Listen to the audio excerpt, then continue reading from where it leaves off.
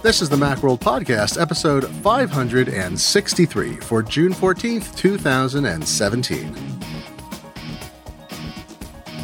Folks, welcome back to the Macworld Podcast. I'm Glenn Fleischman, a senior contributor at Macworld, and joining me is senior editor Roman Loyola. How you doing? I'm fantastic. I hear you picked up the WWDC crud. It's a traditional. Yes, the trade show crud, and I got it I didn't feel it coming the day after the keynote, but that the evening after, I felt it coming on and hit me pretty hard. I'm pretty sure conferences are organized entirely by viruses. That's if you ever wonder why you have to attend so many, it has nothing to do with our needs. It's we're gene machines carrying viruses and bacteria that need to get together. So they invent a culture around us. All of our culture is merely for viruses to exchange genetic material. So if you thought my voice sounded funny before, it sounds even worse now. You're down in the Barry White range. That's what I like when I get a cold and I'm talking like Barry White. Well, we had so much news from Apple's Worldwide Developer Conference last week that we bumped some of it to this week, and I'm not even sure we'll get through all of it this week. I want to start with a couple news bits, and then we'll go into some big picture discussion, and then into iOS and the iPad Pro updates, because, we covered some stuff briefly last week. It's like, well, we'll talk about iOS next week. And I started compiling the full list. I'm like, holy cats. And some things came out later in the week. It became clearer what some features did. So this is a little more complete. But, Roman, the big news this morning is that Apple confirmed that it is actually engaged in self-driving car research, which is kind of a big deal. It's been known for a while. They were filing permits with government agencies. They were, no one saw an Apple car in the wild, I don't think, but they had people they were hiring. And then it seemed like they reorganized the team and laid people off and people went other places. We even knew that the code name was probably Project Titan. That's what it seemed to be, but Apple wasn't talking about it. And then, Steve Jobs, Tim Cook, I'll get used to it eventually. Tim Cook, has actually confirmed it now. So, this is kind of a big deal, that we know they're working on it. We don't know if they're making a car, but they're working on a technology that would enable autonomous driving. Yeah. It sounds like they're working on the systems that would create or operate the self-driving car, not necessarily the car itself, but that seems like, the next step essentially. Because, Apple's not known for being I don't know if infrastructure is the right word, but you know what I mean? They're not known for creating underlying technologies. They have done that, but they're more into creating the final product that they sell to a consumer or to the general public. So this is, maybe that's just the next step in the evolution. Maybe they were kind of, I guess, to use a attempt at a pun, putting the cart before the horse or something like that, some kind of car pun. But because the rumors were they were making a self-driving car, and the idea that they were creating a car, but maybe they had to go and create the self-driving part first before you make the car, which seems to kind of make sense. Yeah, a car it just takes so many years to bring a car to market, and it's such an intensive experience to, in the US, there's Tesla's been funding the whole dealership model. So it's not just that it's much worse than when Apple bucked the cell phone model, where handset makers couldn't really interact directly with customers at some level, right? It was the cellular phone networks were these middlemen that controlled how that worked. And when updates came through, and Apple kind of waved its hands, and they had leveraged with AT&T, and they broke open the whole system, which allowed Android and other phones to succeed as well, although with varied success. But it took the upgrade cycle and features and all kinds of stuff outside of the carrier's hands. And I just don't see, Apple doesn't like that kind of regulatory thing. It has retail stores, but can you imagine Apple car stores? It's just the amount of money to operate enough, and then they'd have to have authorized dealers, and the dealers would be wheeling. It just doesn't seem to fit into Apple's commerce notions. So even though they don't do system integration, they have CarPlay, which is generally not very well liked technology. It's kind of this meager compromise to push almost a static image that the phone is generating to a console in your car, but it's not great by any means, and it's very limited. And it's not exactly integrated because I don't think Apple's providing some technology in the car, but they're not making the display. They're not making the touch screen. It's not like an Apple devices in the car. It's an interface standard that the in-car player has to support, that you plug into. So yeah, it's a little weird. I figure Apple has a ton of stuff in the lab that we will never hear about, or it leaks out. And they're just, they have hundreds of billions of dollars. They're going to push in any possible direction that makes sense to find the next big thing or the next big things. But yeah, the fact that Cook confirmed it makes it seem to me much more likely that we'll see some practical outcome, because they don't usually talk about anything they don't plan to put in a product and ship. Yeah, so it'll be interesting to see where this leads. I wonder if this will lead to more, a reveal of what they're working on, more being a little more open about what's going on with this development, or if that's just a thing he's going to say and then we'll never hear about it again. It's possible. So, it's possible. Yeah. I can't imagine Apple even buying a car company, but it may be that they work very closely. God, all I can think about is the Motorola Razr when I start saying that. Was it the Razr or the Rocker? The Razr. Rocker. It was a Rocker, right. OKR. The Razr, right. The Razr was the Star Trek kind of communicator. That's right. That was good. Yeah. That one worked. Yeah, the Rocker. And so I think, I'm like, well, maybe Apple will work with, BMW and a handful of car companies that may be working on their own. Every car company is working on its own AI system and autonomous driving system. Right. But maybe they will find a few anointed partners. It'll be super high touch. It'll only be in cars that cost, $40,000 to $100,000. No, I don't know. All these things. There's also the difference between, we talk about this a lot too, the difference between fully autonomous driving and integrated assisted driving. And I know that Apple, from what Cook was saying, he used the word autonomy. And that's the ultimate direction to go. But there's so much that can be done in the interim in terms of improving driver safety, awareness, alertness, assistance, so that people are more focused and the car tells them more about what's going on, so that if your attention flags, it warns you, hey, there's, and some cars have this already. There's auto braking features when they detect you're about to be in a collision. Auto parking. Look, just give me a car, and I know these exist. Give me a car that I hit a button and it parallel parks for me. Oh my God, my life would be 1,000 times better in the city, right? It would also make parking more efficient because every car would then park in the least amount of space possible. You have these old people like me, and we actually, let's see, we have one manual transmission car left, and it'll be our last, I'm sure. And, just trying to I gotta turn that wheel and back up in the spot. I'm the guy doing that. But, I can get in with I've parked my car with a foot on either side, but I'd rather an AI did it for me. But anyways, it's interesting. Apple doesn't usually disclose anything they're working on. And now we know they've got a Mac Pro that's in the works. It's not shipping. We know they've got this in-car system.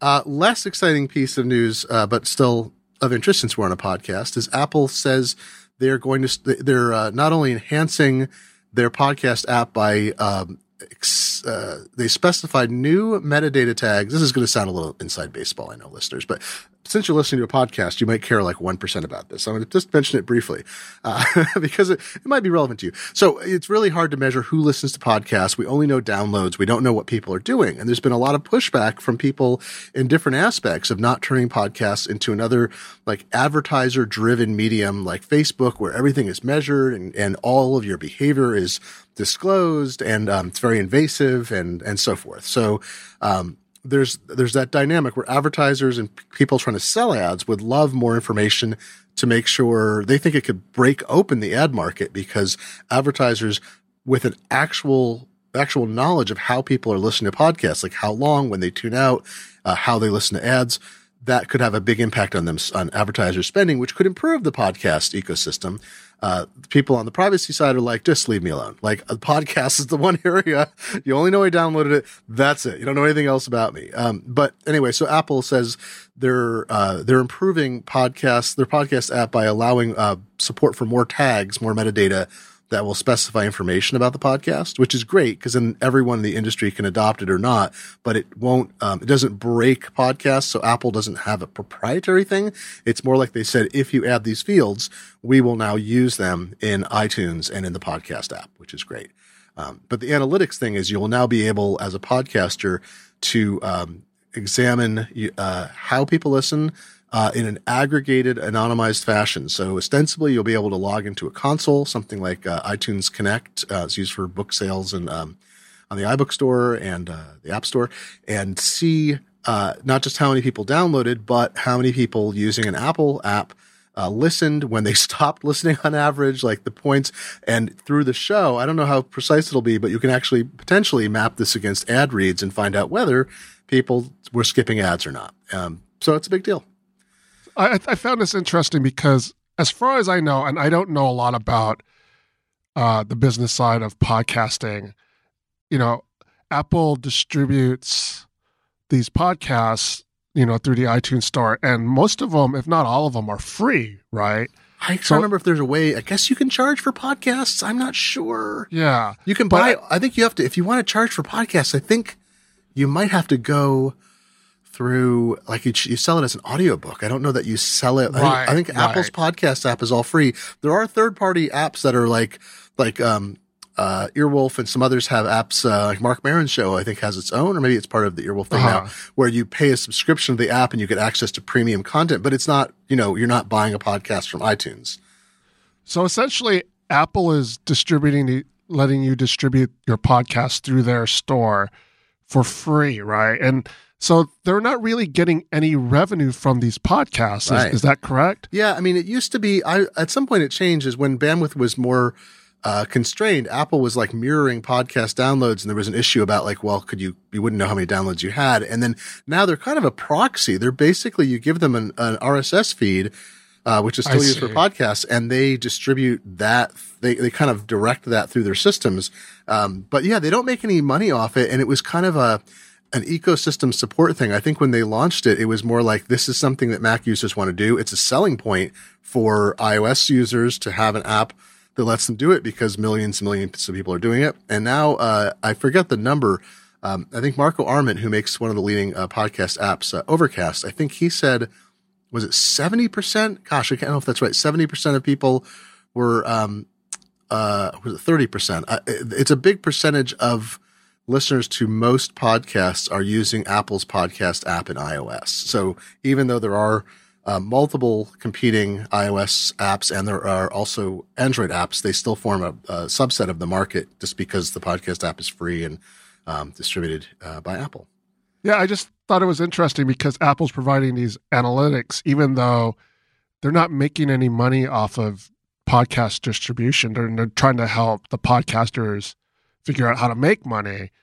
So to me, there seems to be an angle there that Apple might be trying to get at eventually. I don't know what it is, because I know nothing about business.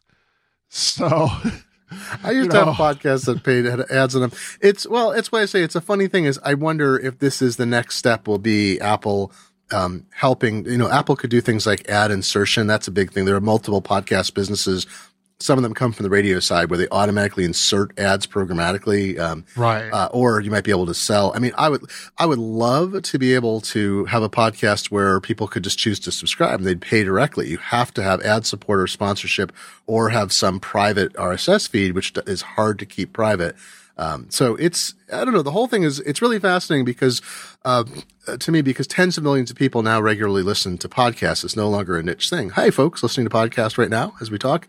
You're one of tens of millions of people, and we appreciate you. We appreciate you so much. We'll move on because it is inside baseball, but we're always wondering what Apple's going to do. Roman, I want to talk about the big picture before we get to the iOS stuff, because, it struck me. I'm typing up these notes this morning, and I'm reading about the self-driving car thing. And I'm like thinking, it was just 2 weeks ago that Apple was behind and everything, right? Apple doesn't have a strategy. We don't know what they're doing in the future. They've got all their eggs in the iPhone basket. And then in one event, we got VR, AR, integrated machine learning model access, which we could talk about a little later, but it's basically people using machine learning can kind of copy and paste the trained results of what they've done into iOS and just deploy it now, in apps, which is, people in that field are apparently astonished by. I hope I'm not overstating it, but I've read some things where people are like, oh, it's not game changer like night and day. It's more like, oh, now we have a really practical way we can easily use these trained machine learning results. An in-home speaker / assistant, peer-to-peer payment, a new best in breed tablet that sort of responds to the Surface in the level of just like taking the iPad Pro and making it like even more iPad Pro-ier, right? iPad specific features, more of a, it's pushing it that direction. And now self-driving car research has been revealed, meaning that maybe it's going to turn into something real. Is your head spinning from like, I don't know that I thought we'd get all of this fast, but it feels like Apple is making at least a very determined push to say, we are no longer in the position of people asking what we're up to in regards to, and then listing a lot of stuff. Yeah, well, there's a lot of stuff going on, and it just so happens that on Monday, we're recording this on Tuesday, on Monday, Apple stock was down. Fascinating. That usually means like if stock price goes down, there's one argument is that people factored in already what they thought Apple would do, and it goes down because they're taking profits on the results of that. But I don't know. That's right. That's all whatever. So, but yeah, well, it's Tuesday and it's back up again. So but I don't know. Remember, not looking to see if it's back up to where it was before Monday, but it's up as of Tuesday, as we speak. So, yeah, it's funny. It's all it takes is one WWDC to change your perspective on what Apple's doing, and then and then a couple months later, and then everyone will be talking about how the iPhone 8 isn't up to snuff and stuff like that. So exactly, that's all it takes. It just takes one more. It's basically from event to event. It's true. Although, I mean, there are all these things that I think it kind of reminds me of the netbook thing a little bit because we talked about last week is that Apple was criticized for a long time for not getting into the netbook industry. They said there's no profit there. These are crummy machines. And then they shipped an iPad, which sucked I think the iPad Plus, then Google Chromebooks and more powerful, netbook-like things sucked all the life out of the netbook industry, right? It sucked all the low-end laptops out. It just changed that entire thing. Everyone's like, well, Apple's not in this. They're losing all this money. They're like, no, they're not losing profit was the whole point.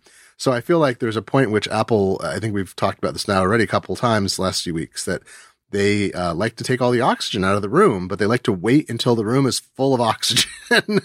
And then they, all right. They're tossing a match. That's right. All of you photosynthesizing plants, you can do all that oxygen creation. We'll wait for the world to get to that point, and then we will come and outcompete you at that point because we're full of all this delicious oxygen. So that's where I feel like they kind of dropped the curtain and said, all right, we have all this stuff. It's all ready to go. Developers are excited about it. Just to point out in one case, like the ARKit, the augmented reality toolkit that's built into iOS 11, developers were literally releasing sample videos, I think within hours, maybe even not hours by the next morning, but of stuff with ARKit. They downloaded it, they got it running, they wrote some code, and they're like, okay, well, that was not that hard to do, and it's better than anything I've ever seen. So that's an interesting position to be in. Well, let's dive into the iOS updates. I know people are eager. If a lot of you are probably not going to be installing, certainly not installing the developer beta, although it's not that hard to get. You just join the developer program very inexpensively. You may be waiting for a public beta. You may just say, look, I can just hear about this stuff and I will wait until the production version is out. I can wait that long. That'd be cool too. So we'll tell you what's going on. Roman, I am not yet running iOS 11. I think you are not also. Is that right? I am not. I know I'm nervous about it. I'm nervous about it, and I'll wait for the public beta, which is supposed to come out, I think, at the end of this month. Yeah, I heard a lot of people talking about problems with, it seems like this is a really rough one. Some people are like, oh, this is the easiest developer beta I ever installed. And other people are like, oh my God, I had to wipe my device multiple times and try all these things. So I feel like it's worth waiting for. So we'll have to rely on other people briefly and then get the thing installed. I need to find out. I think I was talking about, I don't think I have a device. I only have one 64-bit iPad in the house. The other two iPads are pre-64-bit, and I only have two phones that support it, but I kind of need them both working. So I may take the iPhone 7 Plus. I will probably install iOS 11 on that as when I feel like it's safe, and take the pain there after I finish a project where I need to have a stable iOS 7 Plus. Yeah. So lots of stuff. We have a list of you go to macworld.com and you can find a rundown of all this, but holy cow, is there a lot that's new and interesting. Siri, let's talk about Siri first. Now, Roman, I have such a love-hate relationship with her, it, them. I want it to work so badly, and then it works badly, right? It's just, it's I'm sort of tired of here's a great example. And I complain about this a bunch. If you have an app installed on your phone, shouldn't Siri know how to, I don't think developers can put in preferred pronunciation like phonetics for their app name, which is ridiculous. And, I have an app called Authy, Authy. I have trained Siri. So folks, I don't know if you realize this, maybe you do. When you do Siri, it starts to tell you it doesn't know something or whatever. You can slide down on that screen and you can edit what it thought you heard, and that actually helps train it, right? So that's one of the training features in Siri. I think it's a little not discoverable, because you have to sort of accidentally tap and go, oh, I can tap and edit that or slide down or whatever. So I've trained Siri a million times that it's not Authy, Offie, which I don't even know what that is. That's not a thing. It's Authy. She still can't understand that. And I'm thinking, that's a problem. But it's just a constant thing, or just the cuteness. But so there's a bunch of Siri improvements coming. The voice is supposed to be better. But this type to use Siri, where do you think that fits into the ecosystem that you're going to get this kind of AI feature, but you'll be able to tap it in instead of having to speak it and be recognized? Yeah, it makes a lot of sense. I also have a lot of problems just getting Siri to work. For instance, my wife's name is Christina, and I have multiple people named Christina in my contacts, from PR contacts mostly, and a couple other friends. But every time I used to say, call Christina, Siri would end up calling a PR contact. So then I would say my wife's last name, but Siri would not understand what I was saying. And I just kept trying to train Siri, and it just wouldn't work. So I eventually had to put in my contacts that my wife's nickname was the wife. Oh, God almighty. So so now when I want to call Siri, I say, hey, Siri, call the wife. And Siri gets it correct. But it just seems, illogical to me that I can't just use my wife's name. And the other things about Siri is I only use Siri when I think I have a one-question query. Yes. Because Siri doesn't have you can't do any contextual follow-ups with Siri a lot of times.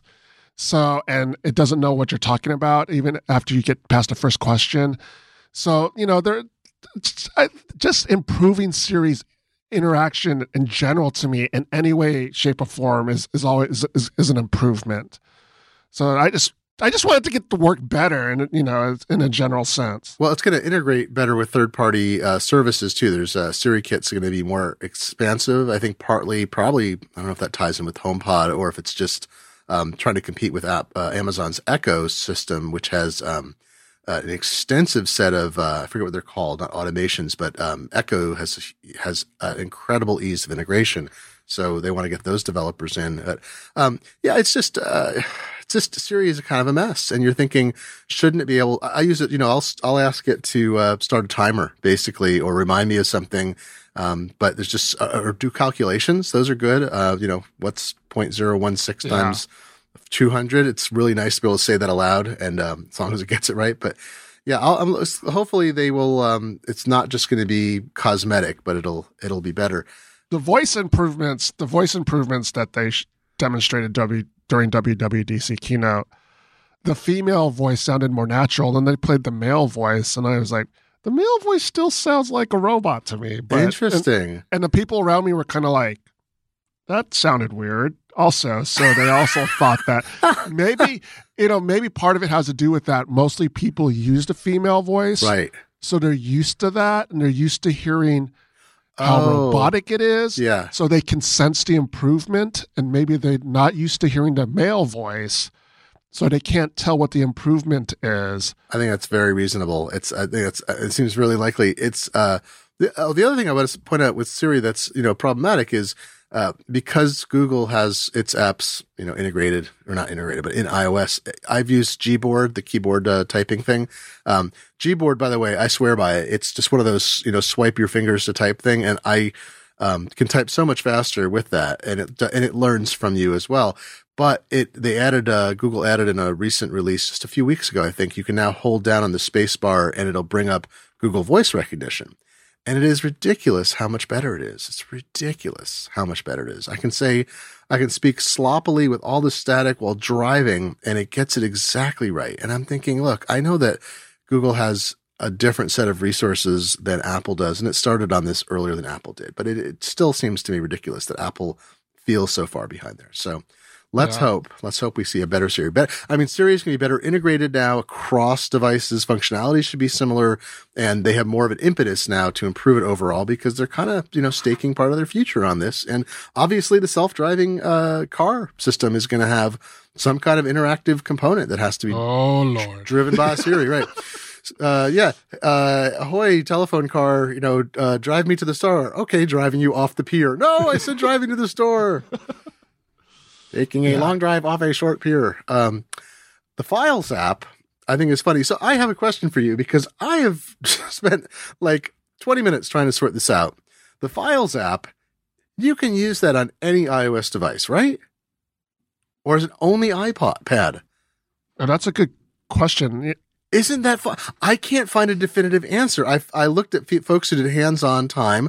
I'm looking at Apple's site. I'm looking at their PR. They talk about it as if it's an iPad feature, but I don't think you're going to be limited to downloading files only on an iPad. This is when I wish I had the beta running because I would see if I could get the app installed. Yeah, same here. I'm not sure you can actually get the app on an iPhone in the beta either. I don't know, but it would be really weird to me if you could not use the Files app on an iPhone. That seems strange, even if they're targeting it to iPad. But so people being able to access a file hierarchy on an iOS seems like it's a terrible thing, right? It's against all principles. But no, now it's available. But if you could just do it on an iPad, I don't know. So I'm interested in that, and I think there's just so many times when I wound up using Dropbox for that purpose. I've got Dropbox synced everywhere, and I use the Dropbox app to find stuff. But conceivably, having better access to the iOS file system would be great.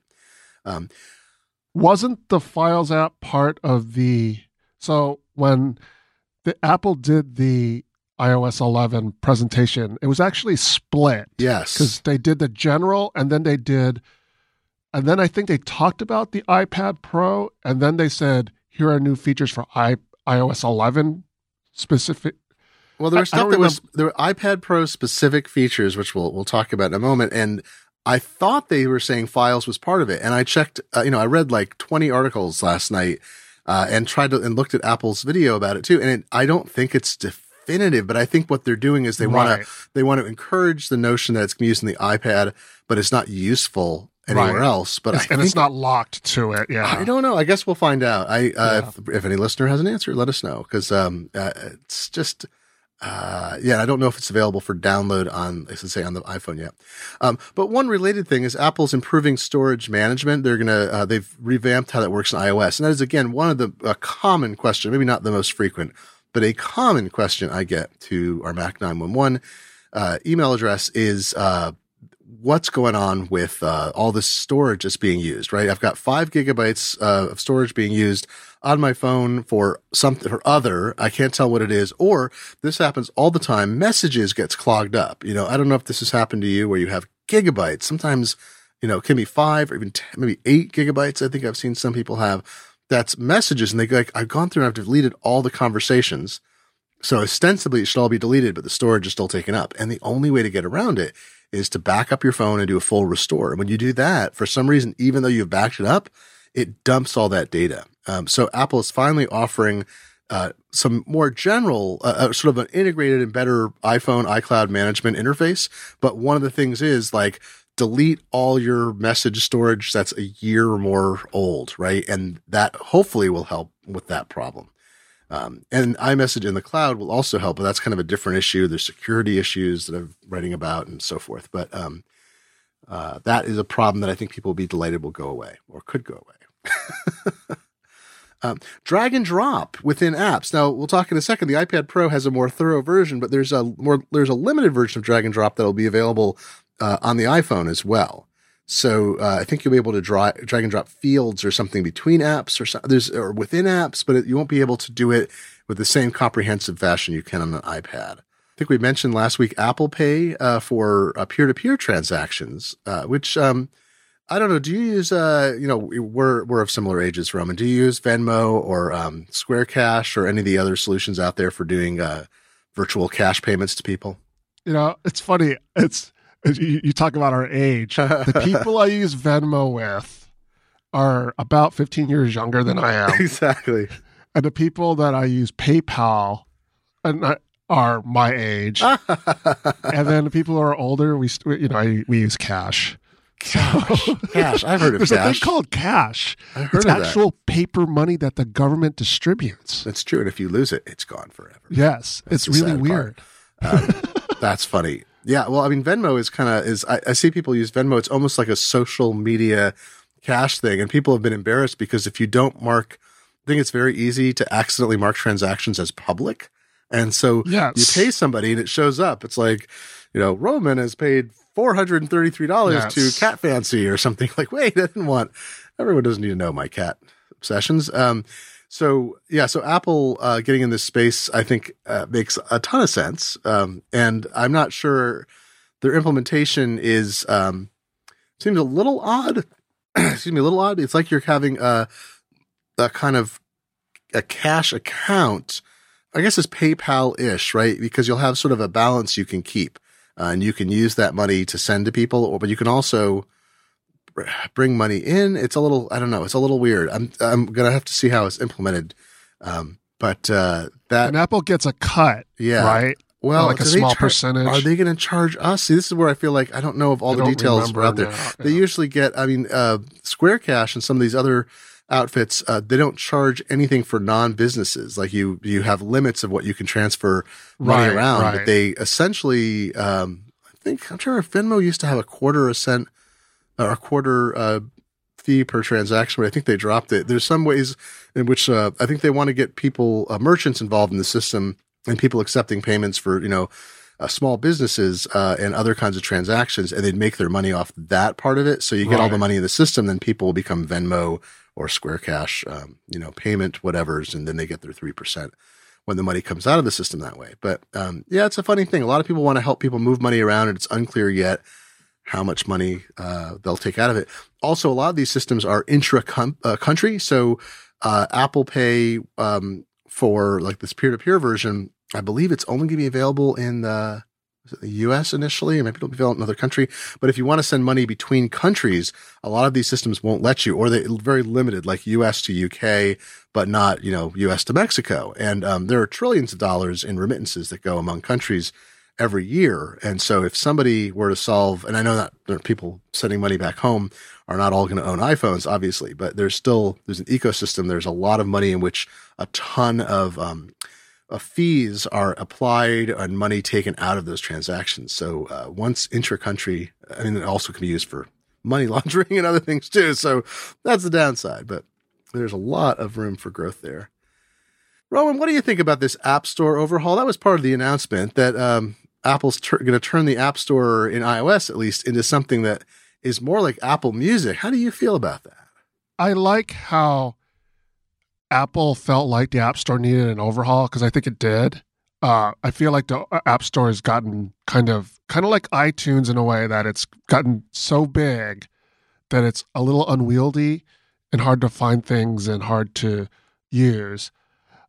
I don't like the way, or maybe I haven't gotten used to the way the Apple Music Store is presented on iOS. And so I have a little bit of hesitation when it comes to implementing it into the App Store, because of my own experience is that it hasn't been very good. And I think it's mostly just that I'm not used to it yet. Mm-hmm. But, and maybe I need to use it more. I don't use it that often. So yeah, I will be using it a lot more when that design comes to the App Store, because I use the App Store a lot. So But are you going to go visit every day and check out? Well, I mean, it's your job, so you probably will. Yeah, that's the thing. It weren't thing. your job. Like, why would people? I mean, it seemed like, and I saw some big commentators, sensible people writing about this too. Like, yeah, this is good for Apple because it could make the App Store a more routine stop. And I'm like, well, people get an app because they need something or they see an ad and they decide it meets a need. People don't tend to, like, I don't know what kind of software I need to run today. I will go look for apps. Right. Unless they're looking for new game. I mean, new games I get, it's like new music, new games, things that allow that kind of discovery. But like for entertainment purposes, how many new apps do you buy that aren't like a game? And how many, I don't know. I mean, I don't see other, like no one's looking for like, let's find out what periodical is available today that wasn't available yesterday. Right. Back in the day when, software was sold on disk and put in box and then you had to go buy it off a shelf. Nobody ever went, hey, let's go browse the software section at the local electronics store today and see what we could find. And nobody ever did that. It was always the dustiest part of the store because people knew what they wanted, they got it, and then they left. Maybe you browsed the game section. Yeah, it's always games, right? You're like, because new games came out, or you're like, I'm bored with Space Invaders. I want the next thing, so let's find it, and maybe you want to get a demo of it, see what it looks like, right? But I just don't. It's like one category. There are like people involved in or interested in like fashion and other kinds of apps. There are things in that area, but they aren't being created in such a quantity that there's something new every day. I mean, I know there's a lot of app growth, but so many of them are really specific. They're apps for different companies, for events. I don't see the same kind of app growth in most categories, except again, games. And that's a very hard thing to sort through. So yeah, we'll see. I mean, I'll welcome an easier approach because the App Store stinks, and right now, so it'll be good to have something that's better. And I hope it works better because the current one is again, like, iTunes in a lot of ways. It feels like a bad HTML wrapper as opposed to a native app. And it works very poorly. And I often, people are constantly complaining about being unable to get results or getting inconsistent results from an app. And you're like, this is Apple's own store. Make it work right, guys. Speaking of something totally unrelated, I was thinking of cars earlier. One of the features that they announced was a do not disturb while driving option, which I thought was fantastic to hear about. Because we know distracted driving is a huge thing and people often are their own worst enemies. So having a mode you can enable that just automatically keeps you from getting notified, and interacting with the phone, putting it into essentially a special mode, while it detects that you're driving, that seems like a fantastic thing.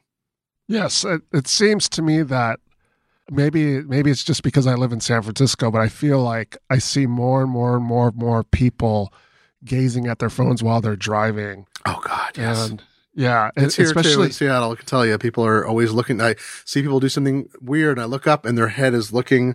Their head's looking down, and their hands are on the wheel, and you're like, uh-oh, all right. Right. Or, I don't know how many times, and maybe a lot of it has to do with the, ride sharing, maybe because I live in San Francisco, there are a lot more Uber and Lyft drivers here, and maybe they're having to use their apps a lot more because they're, trying to get their rides or trying to, navigate the city. And maybe that's why I see a lot more, but, there are people, I see a lot of people holding their phones, not even in a mount, but holding their phones and looking at their phones while they're driving. Oh, God, I know. Yeah. Yeah. But the thing that's going to happen is this feature is going to come out and people are going to want to be able to turn it off because they want to be able to access their phones while they're driving. Mm-hmm. Yeah. But again, I think I'd say it's a voluntary thing, but I think if you have people often like externally imposed authority, even if they enable it.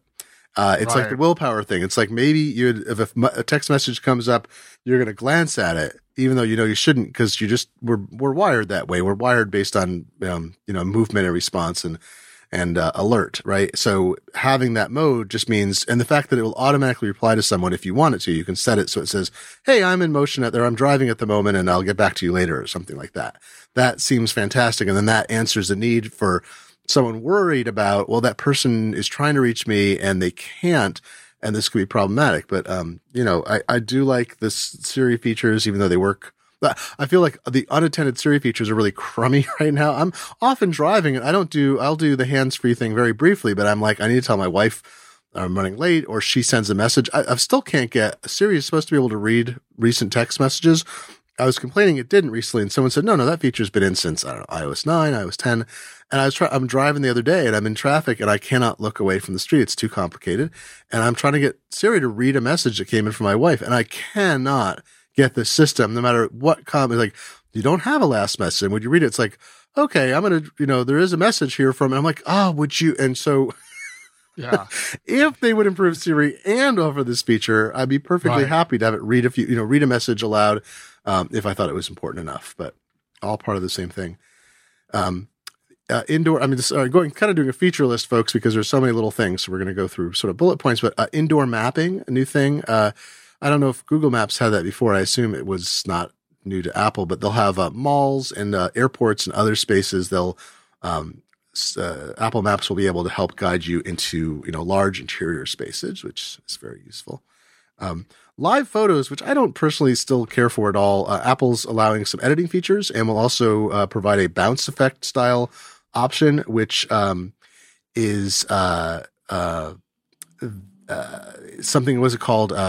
Boomerang is the Facebook / Instagram app that does that. And so Apple's stealing a little of that thunder that people like, that kind of cyclical thing. It's not really like Vine, because Vine was a little longer. This is more just like a few seconds. Typically, the boomerang thing is like you watch a couple things unfold and then they rewind and go forward again.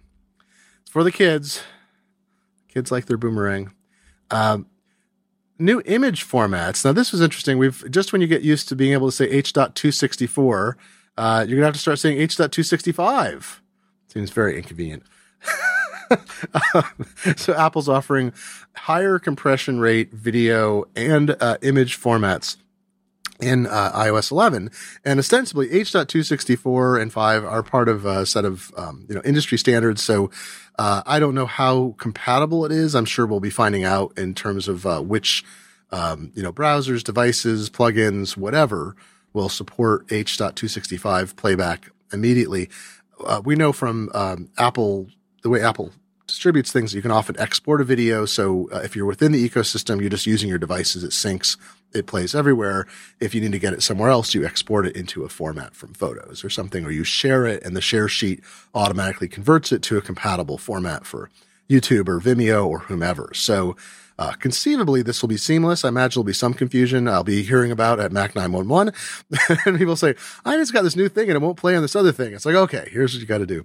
And then there's the high efficiency image format, HEIF. If they'd just been a little more, clever, they could have called it Heifer, right? Heifer, but it's just HEIF. I don't know why that would be good, but it would be.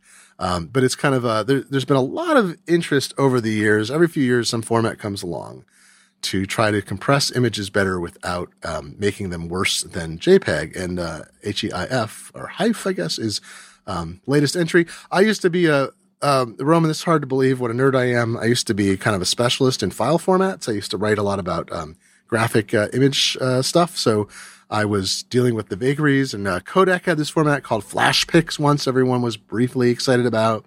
And, there's just a lot of file formats out there, and Ping, which, by the way, in the specification tells you how to pronounce it. It's pronounced Ping.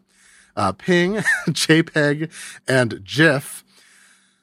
Brook no other pronunciation. Those are the most common ones. TIFF is still used for graphic preparation. I was just making TIFF files for some print output that I'm doing for letterpress, and TIFF is still the way to go because it's a lossless format with compression. So we kind of have the three main players and then this one graphics format, and there's EPS and stuff for vector.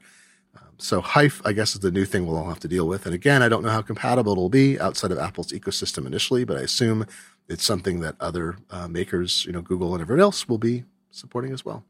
So is HEIF, just to clarify, is HEIF basically another, how do I put it?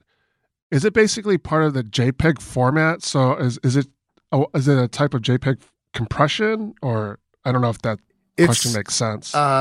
It's, you know what I mean? Yeah, I do. From what I understand, it's there's lossy and lossless file formats, right? And lossless file formats preserve every pixel in exactly the detail as it was in the original file. And it can use compression, so it removes redundancy to make a smaller file. And lossy files like JPEG use algorithms to create an approximation of an area. Yeah, so Hive, it's I thought Apple was talking about a proprietary format, which would be bad, but it's like a wrapper. So what's funny is JPEG and TIFF are not actually image data formats. They're more like they're a combination. JPEG is actually technically JPEG/JFIF, which most people don't realize. So there's like one thing is the image compression format, and the other is the wrapper that puts metadata on it and kind of tells the computer how to read it. So HEIF is going to be not a replacement for JPEG. It's going to be a newer format. And from what I can tell, it's an Apple implementation, but it should be able to other people should be able to create the same thing. I don't know if Apple's going to license it or something, but it's there's like a core part of it that comes from the MPEG Standards Committee, and Apple's implementing a version of it. So I think this is where I'm confused, right? Is I'm not sure whether the specification as it's licensed, other companies will simply be able to license it, make their own versions, or there'll be open source versions, or if Apple is creating something that's a unique combination of things that are all approved, and then we have to wait for people to catch up, and maybe Hive will wind up being Apple exclusive, or you'll be able to read and show Hive files elsewhere, but not create them, which there was a point with it wasn't JPEG. I think maybe it was JPEG. There was a point at which there were certain kinds of files you could not create with software. You couldn't edit them. Oh, think about like MP3. Because of MP3 patent restrictions, there was software that could read and play it back, but you couldn't edit the file format because they could license or use a licensed playback engine, but they didn't want to license and pay for the one to edit it. So I guess we'll find out soon how this is all going to shake out, but it sounds like Apple's going first, as it often is, because it has an ecosystem. It can adopt thoroughly across all the devices that its customers use and then export to other formats. Much more confusing than I thought, but we'll get more detail. Roman, one other thing that came up too is related to image stuff is this kind of this cool new thing, and I'm really curious how people who aren't technology writers will use it. Screenshot markup and video screen capture within the device. So a lot of people don't know this. Maybe they do. I'm sorry, listeners. I don't mean to insult your intelligence or presume what you know, but did you know when you plug your iOS devices into a Mac, you can use QuickTime Player to capture the video from it directly? And I use this. In fact, you can connect a USB-C connector to an Apple TV, plug it into a Mac, like with USB-C or with a Type A connector, and you can capture the video off your Apple TV. I've done that for recording demos or getting screen captures from apps. But Roman, now we'll be able to do the screen captured video directly, or video screen capture directly in iOS. And markup screenshots. Do you think this is a feature people use who aren't us? I mean, I know I use this all the time. And maybe it's family tech support, like you take a screenshot, you mark it up and send it to somebody. But it seems a little niche, but people seem more excited about it than I would have expected it. This to me screams like a feature that, like, say, my son would be into. Oh, interesting. Yeah. Or people who are really into posting YouTube videos. This seems like that kind of thing where they're creating their own little shows on YouTube, and this is just another way they can do it. Like, for instance, okay, so I'm still into Pokemon Go. I'm like one of the 5 people still playing it, and there are, every once in a while when I'm not doing anything else, I'll watch a Pokemon Go video by, I forget the guy's name. And he has these. He shoots videos of his Pokemon Go session on his phone. So I mean, some like that kind of thing. There's people. I think there are a lot of people who are creating videos and posting them on the web, and they're creating their own little shows. And I could see them getting really excited about this type of feature because it allows them to. It allows them an easier way to get what they're trying to show now. Video games. I don't really do the video game thing that much. That makes a lot of sense. I mean, there's things like Twitch that are super popular for people streaming, not streaming what they do, not just posting a video.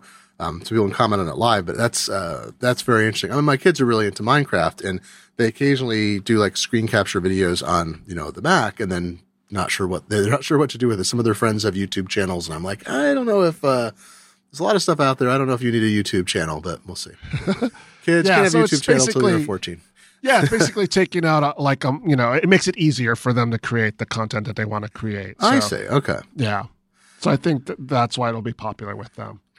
Got a few other features. Control Center, which is a hot mess, is getting, having to swipe among multiple screens is a disaster. I make it sound like it's super terrible, but it's just so awful. If I'm doing you're doing something where you need the main screen, and you're like, oh, I'm doing a podcast, or I'm listening to a podcast or music, you have to swipe. It's just an ugly interface. So that's been revamped, thankfully, and it'll be customizable as well, which is good. I like the new Control Center interface. I like much better. It feels Apple-like to me. It feels like the way it should have been done in the first place. Yeah, it felt like they kind of band-aided the Control Center version over version. The first version was kind of clunky, but you're like, oh, thank goodness I have it, right? And then it got like, oh, wow, there's a lot more stuff in here. And then now it's iTunes. Yeah. Oh no, it's iTunes, and I can't get rid of anything. And if you're a frequent, depending on how much you travel and do other stuff, you're always accessing various of the wireless features of airplane mode and so forth. There's the rotation lock. There's all kinds of things you need all the time. And the thing that I want them to fix, and I didn't see any mention of this, is handoff. Do you have this problem? If you use the feature at all, I use it all the time, or I try to. If you have notifications on your lock screen, it'll show you the handoff icon. So I'm looking at a file on my machine. I'm looking at a Safari news story in Safari, right? Pick up my iPhone. It shows me the Safari icon. I can't swipe it up if I have notifications. So I have to dismiss my notifications, then lock the screen again, then press the lock, the standby button, right? Then swipe it up. And I feel like this is the most ugly bit of terrible UI. I didn't see any mention of, we're improving handoff so it works, but maybe we'll get something about that. Maybe they will fix it anyway. ARKit, we mentioned earlier, that's their augmented reality kit that's developers are already taking advantage of. And Core ML, which again, I mentioned briefly, it's just what it sounds like is there's a lot of machine learning approaches out there. There's different software packages and systems, and you won't be able to. So machine learning is based partly on a big part of it is training. So you feed 1 billion images into a system, and it tells you what it thinks, and you have human beings or other algorithms determine whether it's right or wrong. So with a giant training data set, you come up with a relatively compact model. The model can be on the order of megabytes or maybe even a few gigabytes, depending on what you're doing. Even if you fed in 1,000 terabytes, the output is relatively small because you're kind of building a tiny set of decisions, right? In essence. So these are exportable. And, like I say, you can compact a model, or it can be relatively small. It could be on the order of megabytes. So what Apple did is they developed a kind of code importer. So apparently you can drag and drop the output of a training set. So you have your machine learning model for recognizing cats or kinds of car hood ornaments or whatever you're doing, or usage of Shakespearean English in text or something.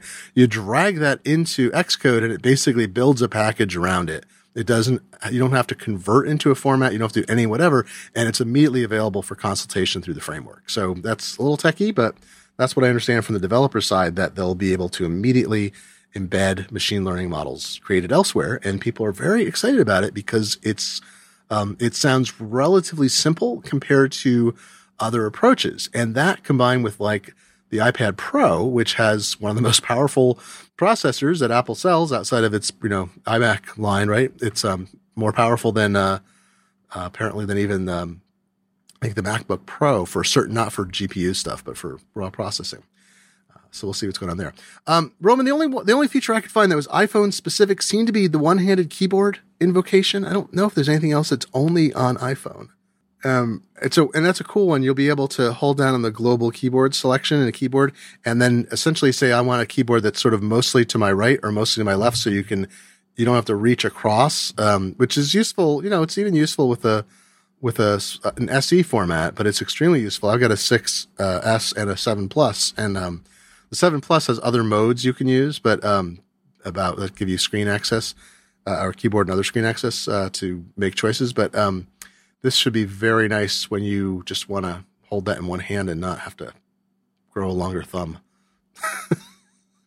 Yeah, didn't Microsoft have a one-handed keyboard for the iPhone for a while? Did they have? I remember something about that. I don't think it got wide adoption because I never hear anybody talking about it.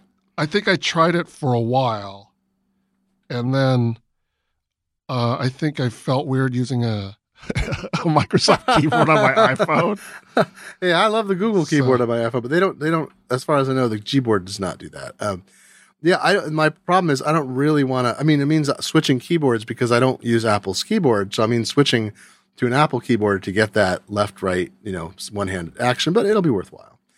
Well, let's finish up this week just talking briefly about the iPad Pros and iPad-specific features. As we were talking about earlier, Apple broke out, here's our new exciting iPad Pro, and all the hardware stuff we talked about a bit. You can read that, of course, at macworld.com. There's some hands-on with that. Do we have the review up yet? I wasn't. Not yet. We're not. Oscar Raimundo is going to be doing the review for us, and we will have it in the next few days. That's great. So look for that, folks, and to get more detail. But there's just there's a handful of features. It's trying to make it a little more productivity oriented. So you'll be able to dock apps. You'll have that kind of new window style that's not like a slide over window, but it's more like, I don't know, it's like a floating window is what it looked like to me. So yeah, they're going to have some new ways to interact with apps. So there'll be that dock thing. There'll be a way to sort of pull apps out. I mean, there's iPad has slide over and split screen now, and this is kind of like a new, like they're offering new modalities so that you'll be working with apps on an iPad a bit differently, is what it feels like, without it becoming a desktop operating system and having like a desktop that you have things and launching and so forth. But it definitely is a little more Mac-like, with the notion that you're going to have a lot of apps you work with that you work among all the time, and you want to go back and forth. And that's a different philosophy. I think it reflects where they're trying to go with the product. And given that people aren't refreshing their iPads very quickly, then this may be the market they have to go after, is with these more, business productivity and also for creative people. When I say productivity, it could be Office and PDF editing and whatever, and email.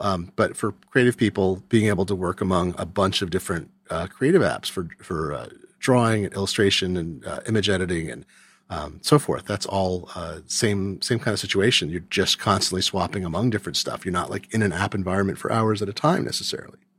Yeah, it definitely feels more like a product that was maybe taking aim at the Microsoft Surface a little bit. Mm-hmm.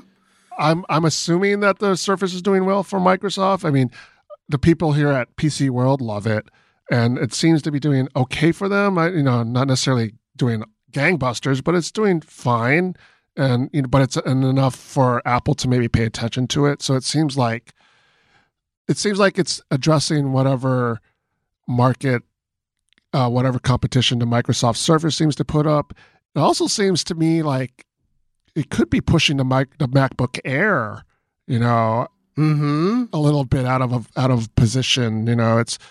It could possibly be a replacement for the MacBook Air. It's but what? How much is the 10.5 inch iPad again? The 10.5 inch iPad it's $650 for a 64 gigabyte Wi-Fi only model, which is pretty inexpensive. I mean, you get a keyboard cover if you're going to be using it more like a laptop. You get a keyboard cover, but that's not that expensive. You get a pencil. It's not super expensive. You're still well under probably like 800 something. Well, depending on the keyboard and whatever you get, you still could be $850, $900. Add cellular, it's another $130. So you could hit $1,000 for a basic system with 64 gigs, but it's only it's $100 more for 256 gigabytes. And that seems like the sweet spot, like $750 plus a pencil, plus a keyboard cover, maybe third party when those come out, or maybe Apple's. And that's a pretty powerful and flexible system, where a MacBook Air, it's not Retina. Processor speed is much slower. Doesn't have the interactive touchscreen, doesn't work with a pencil. So I think for a lot of people, that's going to be something that it's going to be a choice in a way that it wasn't before. And also, I think this is something that gets talked about been talked about for years and years. Most people do relatively few things on a computer. And if you have a tablet that's full feature enough and people can use it in a more flexible way and they get a keyboard for it, then, if all you're doing is email, web browsing, and some writing, and using something like Keynote, or, you're doing business productivity plus watching videos, doing games, a few other things, then this could be a really wonderful alternative that is a best of both worlds. Just pull the keyboard thing off. And I think for a long time it didn't seem that way because it seemed like the iPad or, iOS wasn't oriented enough towards, I'm going to say productivity or just like, interaction. It felt like Apple really played down some of the aspects, even though they were seemingly trying to get people in those markets to buy it. It didn't feel like they'd put enough in. And this feels like a real attempt to make it a viable, it's not laptop alternative, but it's like a task alternative. Like if your set of tasks falls within a circle, we made the circle bigger so more tasks fit inside it. And this could fit all your needs, where otherwise you might need like an iPhone or a large iPhone, but plus, and a laptop to do it. So I don't know. I think there's a market where this now makes a lot of sense, even more than it did before. And I think John Gruber was writing about the processor power in this thing. It's pretty out of control. It's very, very high performance, which doesn't matter from the standpoint of most things people do. Gaming, again, is a big deal, or certain kinds of video work or whatever. But compared to a laptop, it's going to seem really zippy, fast, wonderful. So it doesn't feel like a compromise. You're not getting a slower device that feels like a compromise compared to what you get out of a laptop. I think we may have hit the end of our topics for this week. That's a lot of stuff. Yeah, there's a lot. There's more to talk about too.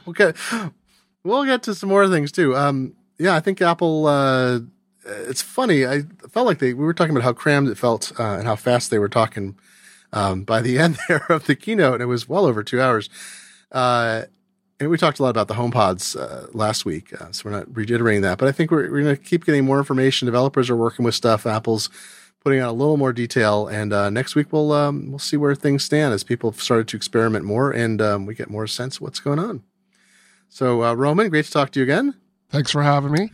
Pleasure. And folks, I have been and remain Glenn Fleischman, senior contributor here at Macworld, and this has been episode 563 of the Macworld podcast for June 14th, 2017. You can find us, of course, at macworld.com, at facebook.com/Macworld. You can give us feedback or comments or additional information on articles on the Twitter machine. We are at Macworld, of course, and you know where to find us on this Bat Time Bat channel. Goodbye, Adam West. We miss you. But I always have to, think back to those great days. And you'll find us here next week. So tune in again, and thank you for listening.